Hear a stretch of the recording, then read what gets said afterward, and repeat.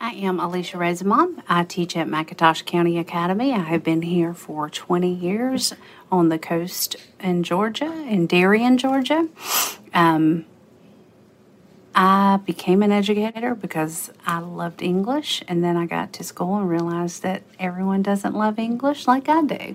But it was so rewarding to try to get kids to see what you loved and make them love it just a little bit. Kids are different than they were 30 years ago because of technology, I think. They're much more wrapped up in the image of things. And so that makes teaching a little bit different than it was 30 years ago, I guess. My teachers didn't have to be concerned with those things, but they had other issues. So kids are different, but they're not completely different. If I could do anything other than teach, it would be I would want to be a photographer for National Geographic and travel the world.